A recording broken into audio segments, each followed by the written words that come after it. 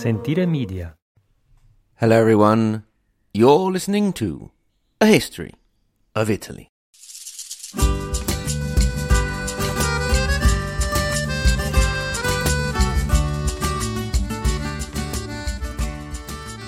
Episode 89, The Cannibal Count, an example of late 13th century Italian politics.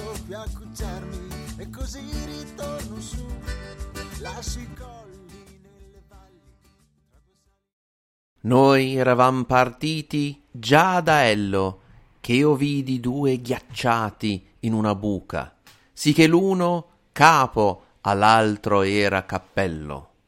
E come il pan per fam si manduca, così il sovran li denti all'altro pose, là vel cervel s'aggiugne con la nuca.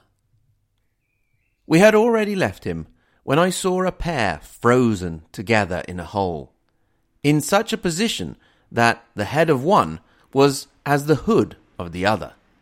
And, as one does with bread when one is hungry, so the one above the other gnawed at his neck, where the brain meets the spinal cord. Dante Alighieri is making his way with his guide Virgil through the last circle of hell, the ninth, where the traitors meet their eternal damnation. Almost at the very centre of hell, where Satan, trapped in a lake of ice, gnaws on Judas Iscariot for all eternity. We are at the end of Canto 32 of Dante Alighieri's Divine Comedy. However, we are left with a cliffhanger, and we'll have to wait until Canto 33 to find out who this man chomping on another man's head is. We discover it in verse 13 of Canto 33 when he says, "You must know that I am Count Ugolino, and this is Bishop Ruggieri." So, who was this chap nibbling on the nape of the neck of the Archbishop for all eternity? Well, he was actually one of the few characters I actually remembered from my studies of Dante in high school before picking him up again as one does in adulthood and actually liking him. I mean, you don't really forget a guy munching on another's head, even if you are a huge Stephen King fan. I did also remember the farting devil, I must say. Anyway, before that, I can almost hear you say, why, oh why, Mike, can you not get us out of the 13th century? Move on, man. First of all, this story allows us to have an idea of what the politics of a city in the late communal period could have been like. Then, it allows us to touch upon one of the areas of Italy we have totally ignored for ages and ages, i.e. Sardinia. Aside from passing mentions, of course. We'll talk a little bit about Sardinia here, and more in depth in the next episode, which should be the last before we move on to the 14th century. Finally, it's a gruesome story, and they are always the best kind of stories. So, Ugolino della Gherardesca was a nobleman from Pisa, born in 1210 into a Ghibelline family of Lombard origin. The guy was born with a silver spoon in his mouth, since his family had always been chummy with the imperial Hohenstaufen dynasty. He became Count of Donoratico, an area that was then part of the Republic of Pisa, but is now in the province of Livorno in the region of Tuscany. He also ruled over a part of the Judicat of Calari, today Cagliari, in Sardinia, where Pisa had started to extend its influence. How did he get a hold over this? He appears to be involved in Sardinia as far back as the 2nd of March 1252, when he is nominated as the representative of King Enzo of Sardinia. He was the king that never really got to be much of a king. He was the son of Frederick II, but he was captured before the death of the emperor and lived out his days as a prisoner in Bologna. his claim to the throne of Sardinia, which didn't really exist, was that he had married the widow of one of the giudici, the judges, let's call them, of Sardinia. So here we are in Sardinia. For the moment, we'll be content in explaining that Sardinia was divided into 4 areas known as judicates. These were Gallura in the northeast, Logudoro in the northwest, Arborea in the centre to the west, and Cagliari in the south. These entities were separate and independent, and there was no central ruling power. That is why King Enzo's claim was to a throne that did not exist. It was born and died with him. Having said this, most of the island was under the control of the Republic of Pisa. Trouble started brewing in the southernmost and most important of the judicates, that is, Cagliari. The judge there, Chiano, who had been allied with Pisa, decided to switch sides and ally with the hated Genoese. It was in the subsequent war to reclaim the judicate for Pisa between 1256 and 1258 that Ugolino was involved in a war alongside Giovanni Visconti, judge of Gallura, and other Sardinian allies on one side, and the Genoese judicate of Cagliari in the south on the other. The Pisans were victorious, and Ugolino was rewarded with vast parts of the western side of the judicate of Cagliari, lovely seaside area. Here he encouraged the foundation of an important mining town of Villa di Chiesa, which is known today as Iglesias. He would remain active in Sardinia for a while, and we see him militarily active again in 1267. The fact that during his time in Sardinia, and also back in Pisa, Ugolino had been in cahoots with Giovanni Visconti was a bit fishy. You will remember that we said that Ugolino's family, the Della Gherardesca, were Ghibellines. The Visconti of Pisa, on the other hand, were Guelphs. This friendship even went so far as the daughter of Ugolino, Giovanna, marrying Visconti. The 70s saw him back in Pisa and allows us to view one of the intricate mechanisms of the communal period. Here was the deal. Ugolino della Gherardesca and Giovanni Visconti were noblemen who had gone out and conquered lands for themselves in the good old-fashioned medieval noble style. The communal authorities of Pisa were like, hey, you guys are Pisans, so your stuff should belong to the commune. So Ugolino and Giovanni were like, no way, man, that's our stuff. So Pisa goes, well, don't bother coming back here then, you are banished. Giovanni Visconti ended up hanging out with the rebel Guelphs and Ugolino getting arrested and being forced to give up his lands, after which he was released and also joined Visconti. At this point, they came back with an army supported by the Guelph cities of Tuscany. In late 1275 through to 1276, the Pisans were defeated in a series of clashes, often by troops commanded by the sons of Ugolino, Guelfo and Lotto. In the end, Pisa was forced to give Ugolino back his lands.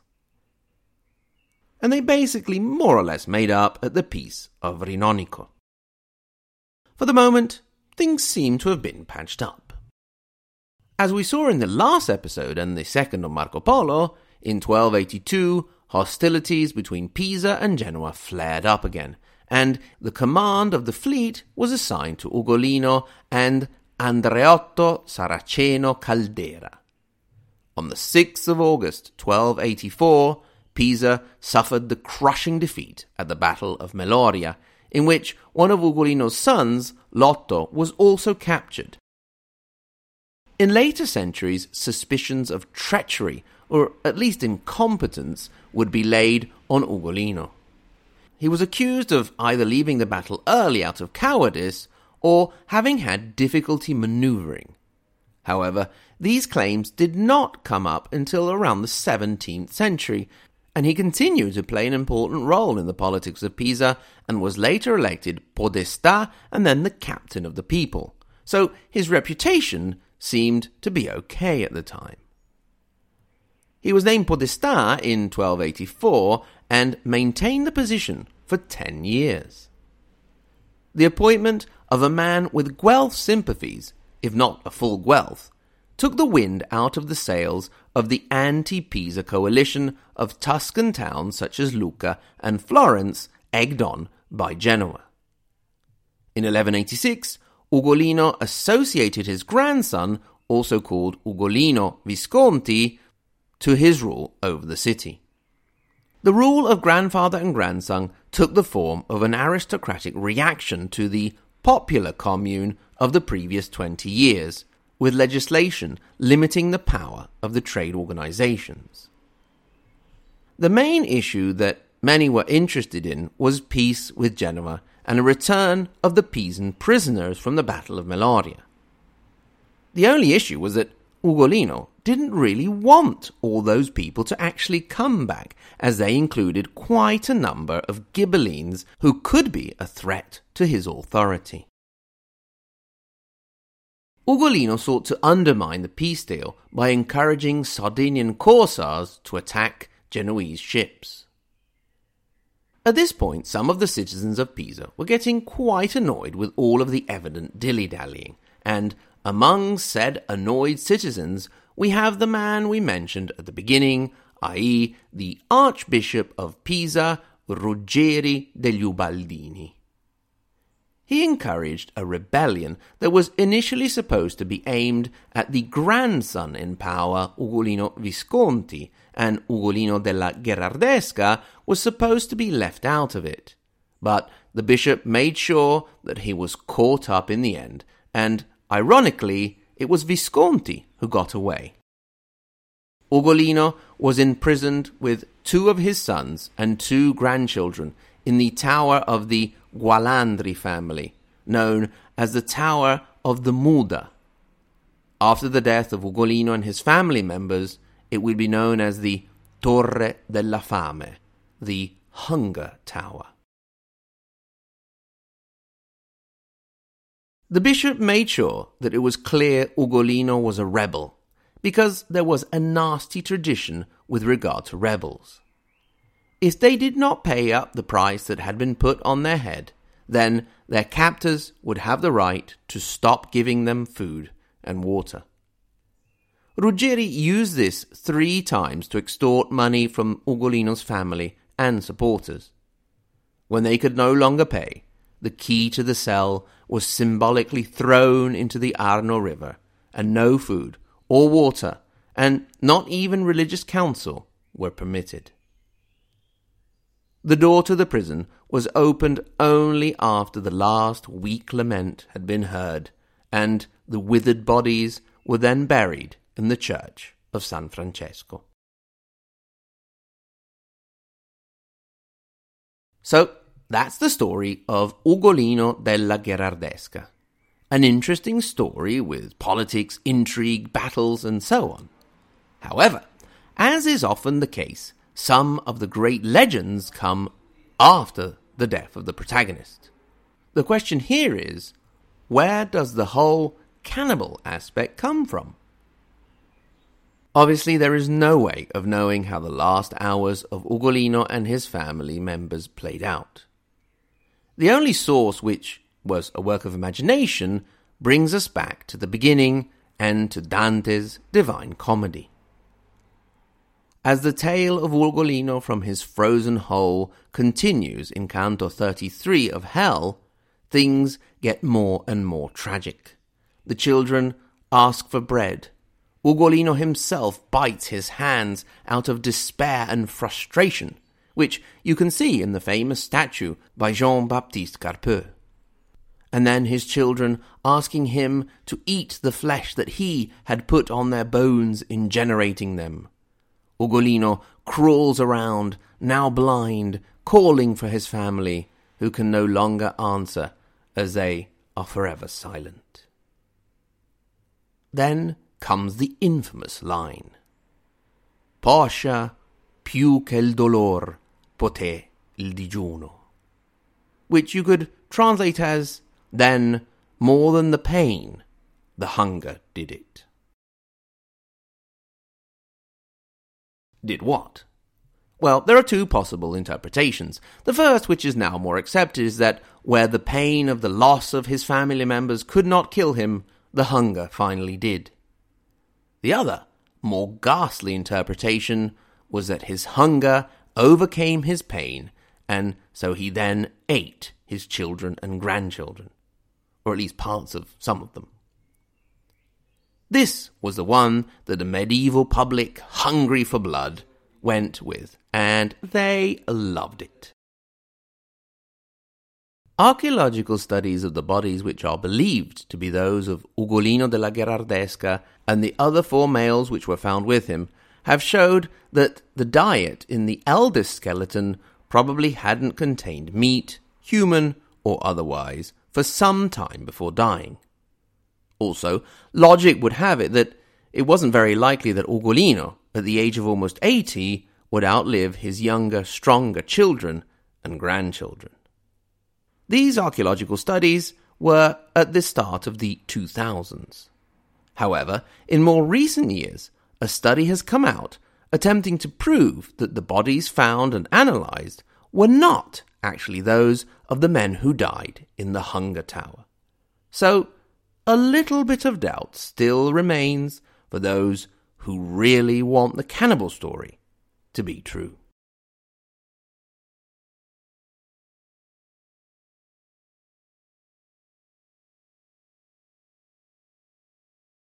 Thanks very much to everyone for listening. Thanks in particular to my Patreon supporters, starting from the second to top level, the Margherita Hack and Galileo Galilei level, Anthony G, Selene, Chanel, David L, Dean V, Eric W, Gordon Z, Greg, Ignazio, Old John in Milwaukee, Caitlin, Kevin, Marxist-Leninist Sicilian, Neville, Patrizia K, Peter W, Renee B, Roberta D, Rodney N, The Question Master, Rudy F, Scott L, Shelby and Stephen, and the tippy-top super level, Maria Montessori and Dante Lighieri, Sen, Paolo, Lisa K, JW, Andrew M, Brandon S, and Maxime. Thank you very much to all of you for your continuing support. Remember, if you want to get in touch, you can do so with questions, comments, or just to share what's going on in your life. hello@ahistoryofitaly.com. At the same URL, ahistoryofitaly.com, you can click through to our social media. We are on Twitter and Facebook, or you can go to the support page where you can support us on PayPal or become a patron on Patreon and access extra content. Now's a great time to do so, as the most recent episode of The Sketches has just come out. Thanks again to everyone in any case for listening, and until next time, arrivederci.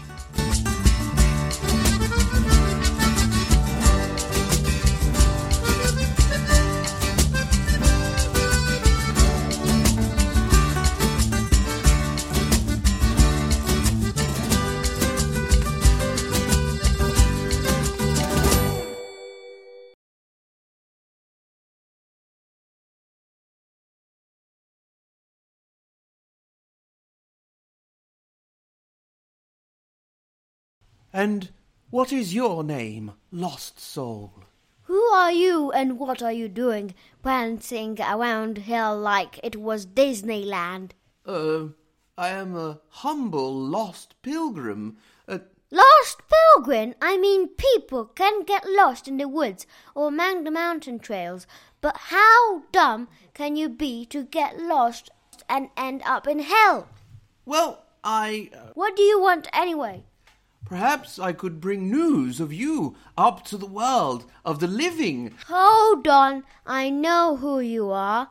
We get to see the future here, and you're that guy who's going to write that comedy which will bore the crap out of generation upon generation of high school students. No, but I mean, I will write a great work in the language of today, and it will be an example of... Boring! Students are just going to hate your guts, except for the really nerdy ones. Go away and let me continue chomping this guy. Who is he anyway? He's a very naughty bishop who stuck me in a tower to starve to death. Aha! I know who you are. You're Ugolino della Gherardesca, and he's Ruggeri degli Ubaldi, huh? Well, look to Sherlock Dante in his stupid red dress. Why don't you go and investigate somewhere else, you and your dumb books and your crush on some dead girl? You're just mean. Oh, poor little poet. Have I been mean to you? Are you going to cry to your girlfriend Beatrice or your social worker Virgil there? You're pathetic. You are the king of wimps. Virgil, did you hear that? He's being so rude.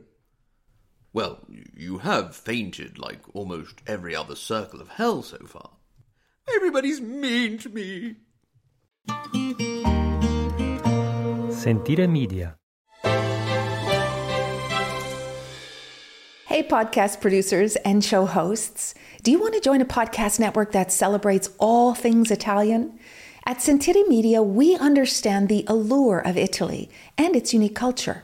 Our devoted team of hosts and producers are all driven by their shared passion for Italy. And we work tirelessly to create the best lifestyle podcasts and content that will whisk you away to the very heart of Italy. With us, you can savor the mouth-watering flavors, get lost in the stories from the past, break down the cultural barriers, and truly immerse yourself in the vibrant traditions of this intoxicating country. If you have a great podcast idea or are already in production and would like to join Sentire Media, head over to sentiremedia.com, that's SENTIRE media.com, and find out how to submit your show.